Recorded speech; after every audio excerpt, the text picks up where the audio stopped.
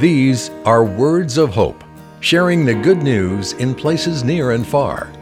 Lamentations chapter 2, verse 19. Pour out your heart like water before the presence of the Lord. I wonder if we hesitate to pray when we assume that our troubles are our own fault.